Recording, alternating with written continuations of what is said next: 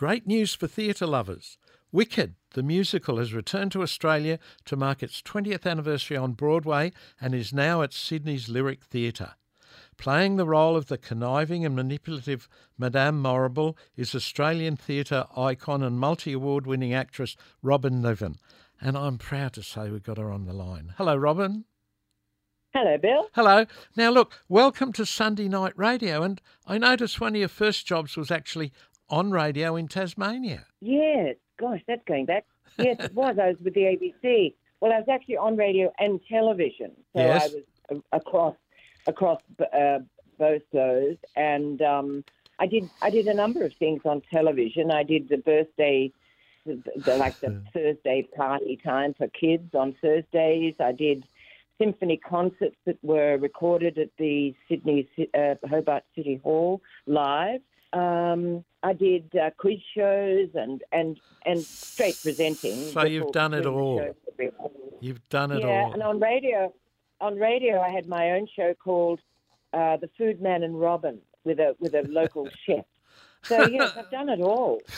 And you entered the Institute of Dramatic Art at 16 in the very first intake in 1959. So you had the bug early, didn't you? Oh yes, I had the bug early because I was encouraged by a wonderful headmistress at the school I went to in Farn in Hobart, who wrote and directed the school plays each year, and she put me in them each year, and so she's responsible, really. I have to say.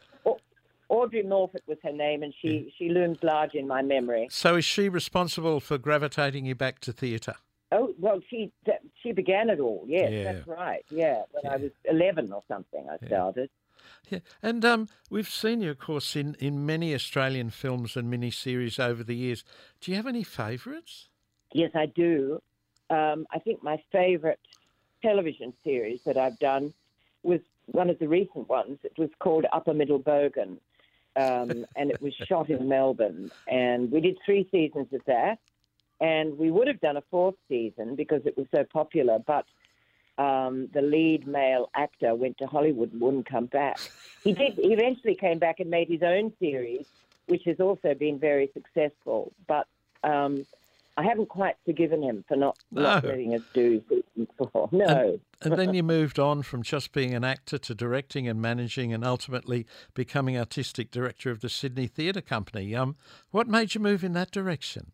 Well, I was in play after play after play after play, and I became a bit unimpressed, shall we say, with the quality of the directors that we had. Yeah, they were all men in those days. Of course, it was a male-dominated area, and I thought, I think I can do just as well as that person, and maybe even a bit better. So I reached out to Richard Werrett, who was running the Sydney Theatre Company, and it was the International Women's Year. And the Sydney Theatre Company was contributing by inviting a woman director, a woman designer, a woman writer to put on a play. And I was given the direction. And it was a play by Jennifer Clare called The Butterflies of Kalimantan. And Colin Friels was in it, and other actors I can't remember. And it was a terrific success. So that's what began my directing career, and that's why. You played leading roles in all of Australia's major theatre companies and London's West End and the US. What are some of your most memorable? Well, I think A Cheery Soul, which was a play by Patrick White that I did twice at the Drama Theatre of the Opera House. That was really a significant work, and I got to know Patrick White during that time, and that was very important to me. And I remember him saying at the time, he said that Australian artists should paint their own landscape. Yep. And what he meant was, don't leave home, just, give yourself to your own country. Because at that time, a lot of actors were going overseas, hoping for success over there. And he was very encouraging about the importance of staying here and promoting and creating theatre here. So he was a big influence. And I think, oh gosh, there's so many. Streetcar Named Desire was also a favourite of mine. And you also You also did the Australian tour of My Fair Lady, directed by Julie Andrews. What was it like working with Julie? Well, it was joyous. She was Joyous. just as you would imagine her to be. Yes. She was, and we've stayed in touch. She lives in Sag Harbor in off New York, and Nicholas and I, my husband and I, visited her a couple of years ago at home there, and that was lovely. And we still email back and forth. And she was just a complete delight. She was enthusiastic and positive and cheerful and happy and lovely. And she said, "Call me Mum." So we sort of did. Call me Mum. Yeah, and you were awarded the Order of Australia for your artistic contributions to the stage and theatre. How did that? That was quite an honour, eh? Well, yes, it is an honour. I received an AM some time ago, and then an AO year before last, I think. Yes, it is an honour. It was wonderful, but silly me, when I went to receive it at Government House. Yes. That beautiful New South Wales Governor Beazley, was handing out the awards. And the etiquette was that you had to walk to the governor and give a little bow, and then she would hand you a award. So I was given those instructions, and I walked towards her and forgot to bow. I just smiled. And afterwards I apologised to the governor. I said, "I'm so sorry, I forgot to bow to you, Your Excellency." And she said, "Oh, you theatre people are the worst. You're the worst. None of you remember the bow," she said. She was quite amused. So we'd better charming woman. Yeah, we'd better talk about Wicked, because she must be having a lot of fun doing the show. Well, it's hard work, but it's a huge pleasure because it's such a delightful production. I mean, it's a wonderful production. It's a completely new production. The American director, Lisa Legaloo, who's been the associate director and was with it from the very beginning. So she's been with it for over 20 years now.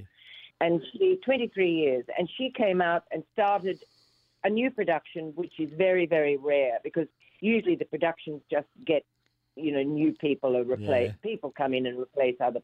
But this was starting from scratch. And she's created a really beautiful production. I mean, it's the same, but it's not the same. So why do you think it's been so successful over so many years? Well, it's a great story. It's a wonderful story about the friendship between these two girls, and it's about very important issues about friendship and about difference, because the green girl being the outcast, it's about colour bias and it's about good and evil. So they're very big issues, and I think young people respond to it really at a profound level because it's about them and for them. And you're the manipulative Madame Morrible. Tell me about your character. Yes. Well, she's responsible really for what happens. I mean, she manipulates she makes the whole thing happen. She starts it off by recognizing that this young green girl, Elphaba, has witching powers, that she has the power to be a sorceress.